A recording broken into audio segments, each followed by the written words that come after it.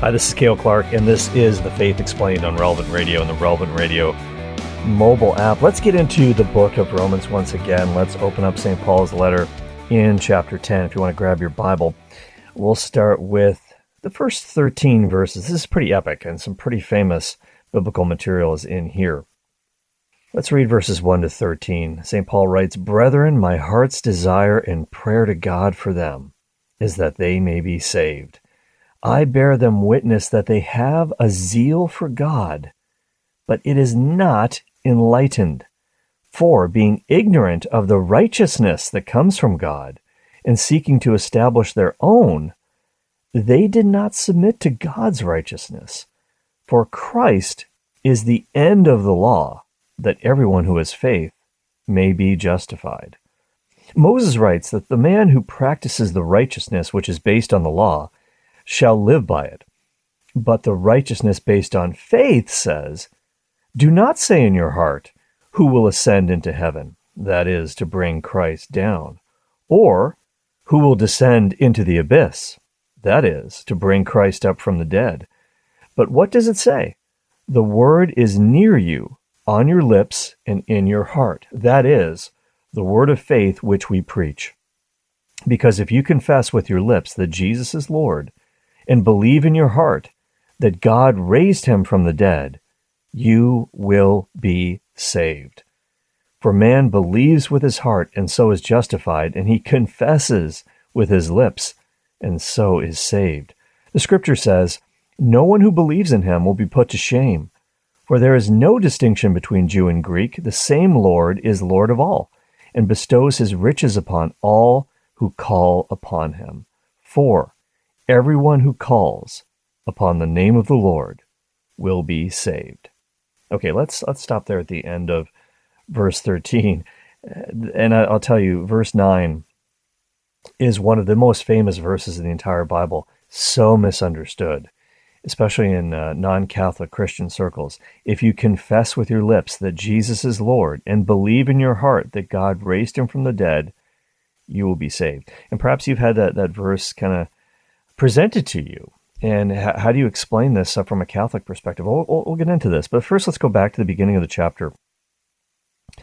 In that reading that we just experienced, St. Paul writes, "Brethren, my heart's desire and prayer to God for them is that they may be saved." And that's verse 1 of chapter 10. Now, who is the them that he's talking about? Who is he praying for that they might be saved? His fellow Jews. And of course, multitudes of his fellow Jews have accepted Jesus as Messiah at this point, but not all. In fact, the vast majority have not. And Paul is again revealing his heart for them and why he does what he does, why he goes to a synagogue first in every town he gets to as he's trying to complete his apostolic mission. First to the Jew and then to the Greek. That's the order of salvation, because that's the way God chose to reveal the gospel to the world. He picked Israel as his chosen people, began to reveal himself gradually in salvation history through them to the world, culminating in the person of Jesus Christ, the Jew from Nazareth, who is also the eternal God, and then opening up the true faith to the entire world, making it Catholic, making it universal, as was promised to Abraham in the beginning. Now, it's interesting, too, in verse 2, St. Paul says, "I bear them witness that they have a zeal for God, but it is not enlightened." Now, we talked about this a little bit last time, and St. Paul knows exactly what he's talking about there, because he was one of those guys, super zealous for God. And again, he most of the Israelites that he's speaking, the vast majority, they care deeply about their faith. They're not sort of what we call in the 21st century the meh generation, the whatever generation. And sadly, a lot of Catholics, baptized Catholics, fall into this boat where they just don't care about religious questions, just not passionate about their faith either way. Can't be said of Paul's compatriots. They're incredibly zealous. And in fact, St. Paul himself, before he became Paul, was, of course, Saul the Pharisee. And he was one of those guys who was extremely zealous, but his zeal was not based on knowledge. His zeal in fighting against Jesus and fighting against the early church movement, which was, of course, a Jewish movement in the beginning, 100% Jewish, became open to the Gentiles as well, of course. But St. Paul was rounding up believers in Jesus in synagogues and having them, maybe killing them personally himself, as some have suggested, some historians, certainly was listed on the record in the Bible in the Acts of the Apostles as an accomplice to the murder, to the martyrdom of the first person to give his life for Jesus Christ, and that is Stephen, the deacon. And we see this narrated in Acts. But this idea of zeal is a good thing as long as it's rightly directed. Think about all the great examples in the Old Testament. You think about Phineas, if you want to hear kind of a grisly story. Phineas was so zealous for God and his laws, he killed one of his fellow Israelites and his pagan lover, the lover of this fellow Israelite. Why? Because they were completely living opposed to the laws of Yahweh. And you can read about this in Numbers chapter 25. We think about all the other great examples of faith in the old covenant time. Elijah the prophet, remember his showdown with the prophets of Baal. Mattathias, we've spoken on the Faith Explained program about the books of the Maccabees, this time pretty much right before the time of Christ, when the people of God were under fierce persecution by the Greeks, Antiochus Epiphanes, and they really knew how to defend their faith with zeal. Don't forget Mattathias, the father of Judas Maccabeus, everything that happened in that case. And in 1 Maccabees chapter 2, it says when Mattathias saw it, and he saw a desecration happening. He burned with zeal. His heart was stirred. He gave vent to his righteous anger. He ran and killed him. He killed one of his fellow Jews who had kind of given in these pagan ways, killed him upon the altar. At the same time, he killed the king's officer who was forcing them to sacrifice, and he tore down the altar. Thus he burned with zeal for the law, as Phineas did against Zimri, the son of Salu. This is the guy I just mentioned, Phineas. Then Mattathias cried out in the city with a loud voice, saying, "Let everyone who is zealous for the law and supports the covenant come out with me." And then they sort of left town and went into the hills and started this kind of guerrilla warfare movement, this asymmetric warfare movement against these pagans. And I mean, he kind of went Sylvester Stallone in First Blood, the original Rambo movie, which was the best one, by the way. So that's the kind of zeal that was so admired amongst the people of God. And in Paul's own time, don't forget, there was this group known as the Zealots. In fact, Jesus picked one of these guys, Simon the Zealot, to be one of his apostles. And these guys, they also, somewhat like the Maccabean revolt, they wanted to start an armed rebellion, this time against the Romans, the occupying Romans. And Jesus kind of tamped that guy down. But he used his passion. He used his zeal. He said, we're not going to do it this way. We're not going to do it by violence, by force, but by explicating the truth. Our weapons are nothing more than peace, love, and the Word of God. So all of this zeal is kind of it's just a great word to mention, the zeal. And Paul's now got a different kind of zeal at this point, the zeal of his passionate faith for Jesus Christ. And so he doesn't want his fellow Jews to be in the same boat that he was in, where he has this incredible zeal for God, but he just does not know the facts about Christ, does not know the facts about the Catholic Church. And God set him straight.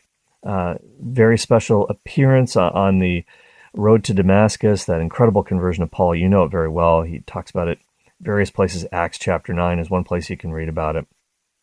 And so he's really passionate that everybody, Jew and Gentile, get this straight. Okay, so let's look here at the next verse, which is verse 3 in chapter 10. For being ignorant of the righteousness that comes from God and seeking to establish their own, they did not submit to God's righteousness. What's he talking about there?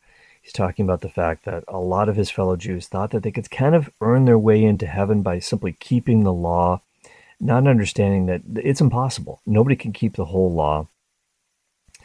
And a lot of Catholics, as we've talked about in the past, unfortunately still think this way today, that they can somehow earn their way into heaven through good deeds. Now, our good deeds are really, really important for many reasons, but nobody can earn or merit that initial justification, that initial forgiveness that Christ offers us.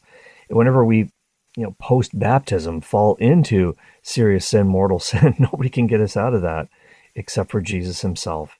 We cannot dig our way out of that hole. So that's really, really important that we understand this. And then in verse 4, he kind of elaborates on this a little bit more. He says, "For Christ is the end of the law, that everyone who has faith may be justified." And people argue, scholars, theologians argue about what this means, for Christ is the end of the law. In Greek, it is the word telos. Telos. And that's interpreted in many ways. It could be the end, like it's over, the law is over, the Old Testament law is over, don't need it anymore. Or it could be interpreted as, and this is the way that I would take it, as the goal. Christ is the end of the law. Christ is the goal of the law. The law is pointing to Christ. But he doesn't abrogate the old covenant law. He doesn't get rid of it, but he fulfills it. And this is really important for us to know. Jesus, over and over again in the gospel, shows that he has not come to abolish the law. He says this himself in the Sermon on the Mount. He has not come to abolish the law, but to fulfill it. To fulfill it. And so this idea that we're going to chuck the old covenant is not a good idea. We actually have to still read and know and learn the old covenant scriptures as Catholics if we're going to fully appreciate our faith. A lot of people don't want to do that. A lot of people just want to, let's stick with the new covenant. Let's get to the good stuff. Let's get to the good parts. Fast forward to what we really want to see and read. But it's crucial that we not neglect the old covenant. As one scholar said, I was reading a commentary on this, and he said, well, in my local parish, I tried to suggest doing a Bible study on the book of the Old Covenant prophet Micah. And the way that people looked at me, it was as if I suggested that we do a study on the law codes of Hammurabi. This is just like, how is this relevant to us? Well, it's totally relevant because it's the Word of God, and it's always fresh to us. The Old Covenant scriptures are really important. That's why I read them at every Mass as well. Christ fulfills those Old Covenant scriptures for sure. But we need to understand them, and sometimes not knowing the Old Testament causes us to miss important truths of the New and just seeing it in the proper light.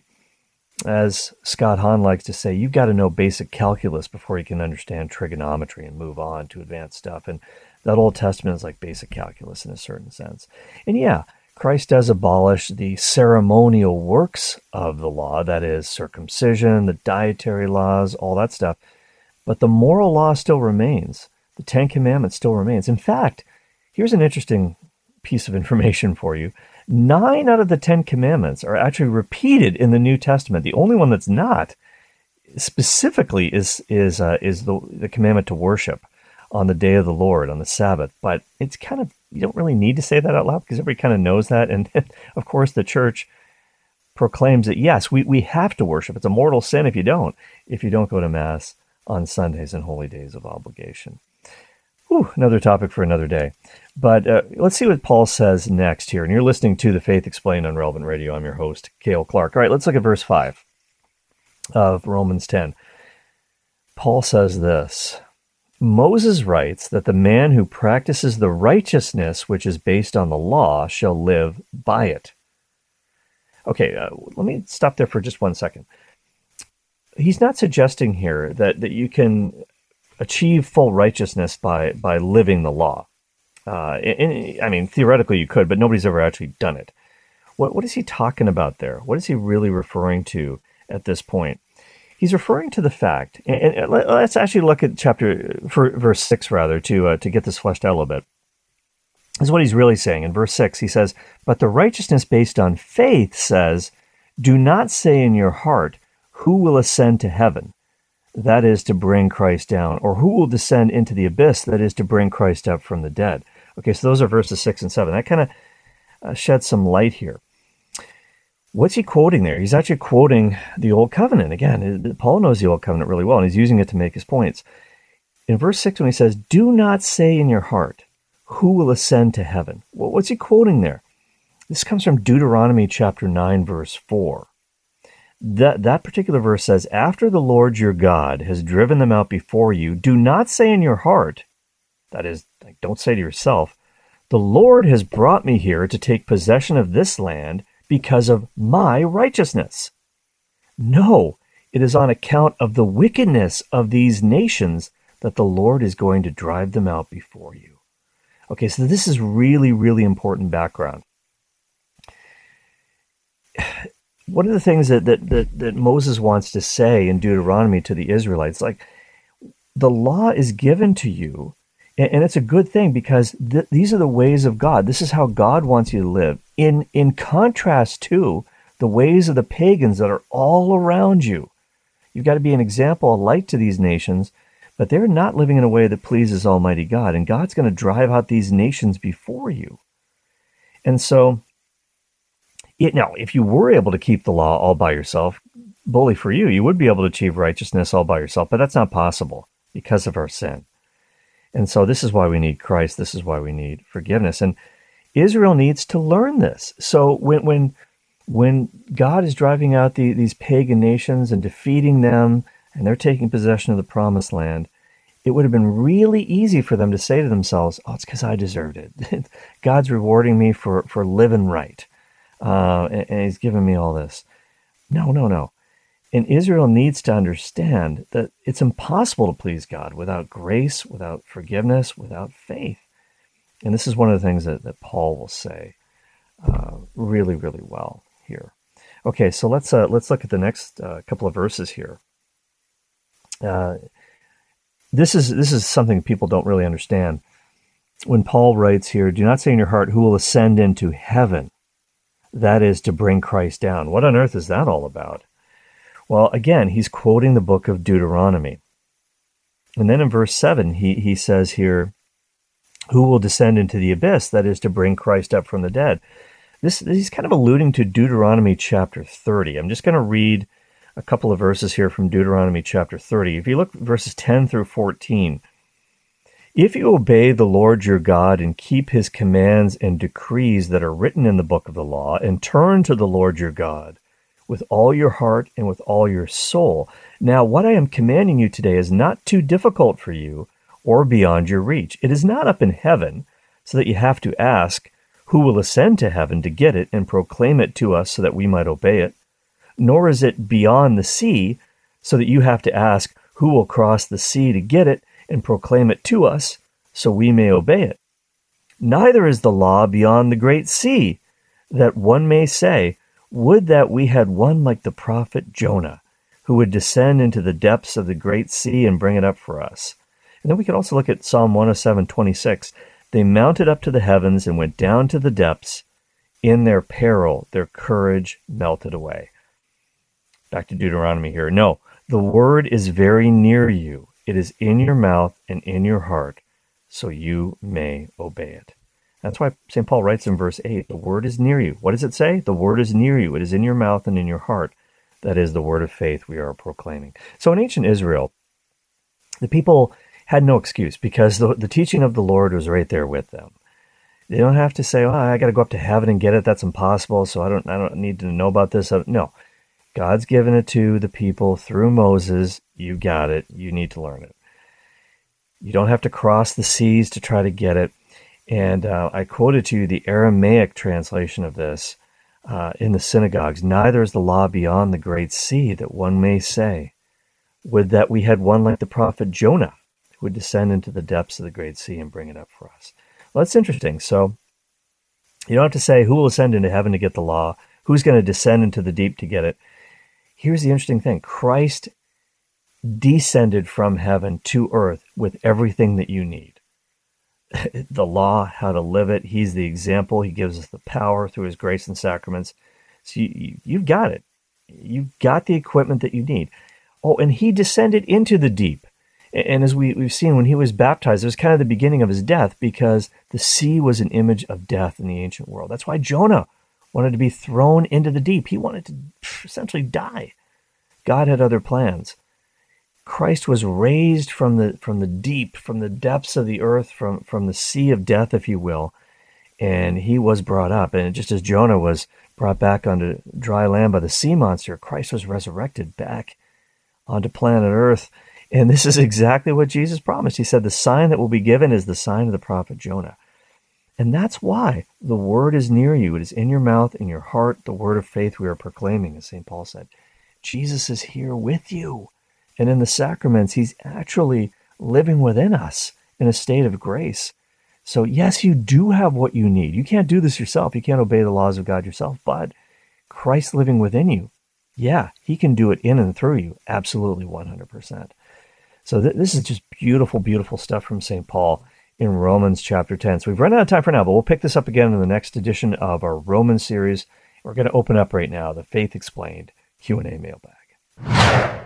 Okay, as we open up our Q&A mailbag here on the Faith Explained, I want to remind you once again, you can email me. The address is faith@relevantradio.com, faith@relevantradio.com. And you can also try to find me on the x.com app, formerly known as Twitter, of course. My handle there is at Cale Clark, C-A-L-E, Clark with an E. I got an email from Father Joe, who's a pastor of 2 different parishes in New Jersey, faithful listener to the Cale Clark Show and the Faith Explained. Wrote me a really nice email. Thank you, Father Joe. Asked me a lot of different questions. I'm going to try to deal with one of them. He was asking me to explain the Todah sacrifice of the Old Covenant. Yeah, a bunch of other questions about sacrifice in the temple and things like that, which we'll get to in the future. But a lot of you might be scratching your heads right now. What on earth is the Todah sacrifice? And why do I need to care about this? Good question. Good question. It has a lot to do with Jesus and the Eucharist. Dr. Tim Gray from the Augustine Institute, great scholar, great guy. I know Tim, and he's written a lot on this. He wrote a chapter in the book Catholic for a Reason, number 3, on this whole topic of the story of the Todah. What does it mean? Todah, here's the faith. Well, Todah is how you spell this in English. And most people have heard about, of course, the burnt offerings in the temple and the slaughter of the lambs, if you will, the silence of the lambs, the Passover time. Most people don't know about the Todah sacrifice. And Tim Gray explains that this was actually a pretty important thing in the Hebrew mindset. In fact, a significant sacrifice. There was an old rabbinic teaching. The rabbis used to say this: in the coming age of the Messiah, all of the sacrifices will cease except for the Todah offering, the Todah sacrifice. It will never stop. So, okay, this seems like a pretty big deal. What is this? What is it? What is it about this that can make it the one old covenant sacrifice that will stand the test of time, stand the test even in the Messianic age? It's not going to stop. Well, the word Todah, it has to do with a thank offering, thanksgiving, if you will.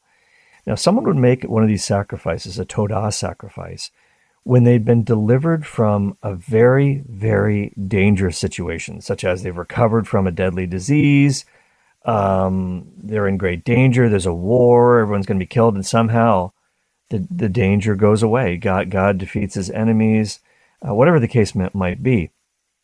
So the person who's gotten this great grace from God, who's been healed or delivered from danger, what this person would do to show thanksgiving, they'd gather all their close friends and family, and they would have this meal called the Todah sacrificial meal.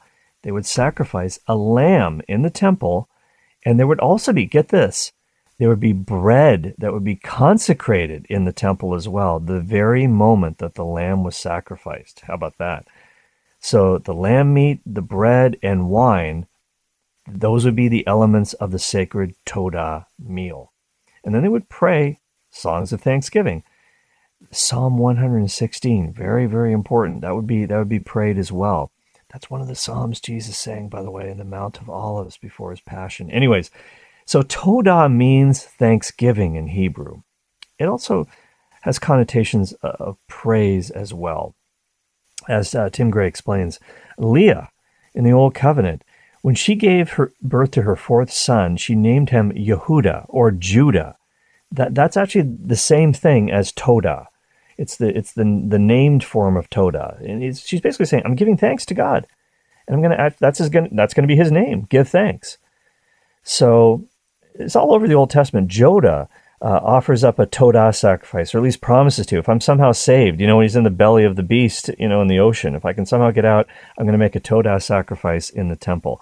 King Hezekiah offers a Todah hymn of praise when he recovers from this danger that he faced, a life-threatening illness. King David gives a Todah festival after defeating the Canaanites and brings the Ark of the Covenant to Jerusalem. And what does he do? He offers bread and wine and the meat of the sacrifices. How about that? Hymns of thanksgiving. So this is a liturgical thing as well. And all of this is kind of in the background, clearly, to Jesus Christ, the Last Supper, because not only was it a Passover meal, it was a Todah meal. The Hebrew word Todah is translated in Greek as, guess what? Eucharistia. Eucharistia, Eucharist. And Eucharist, as you know, means thanksgiving.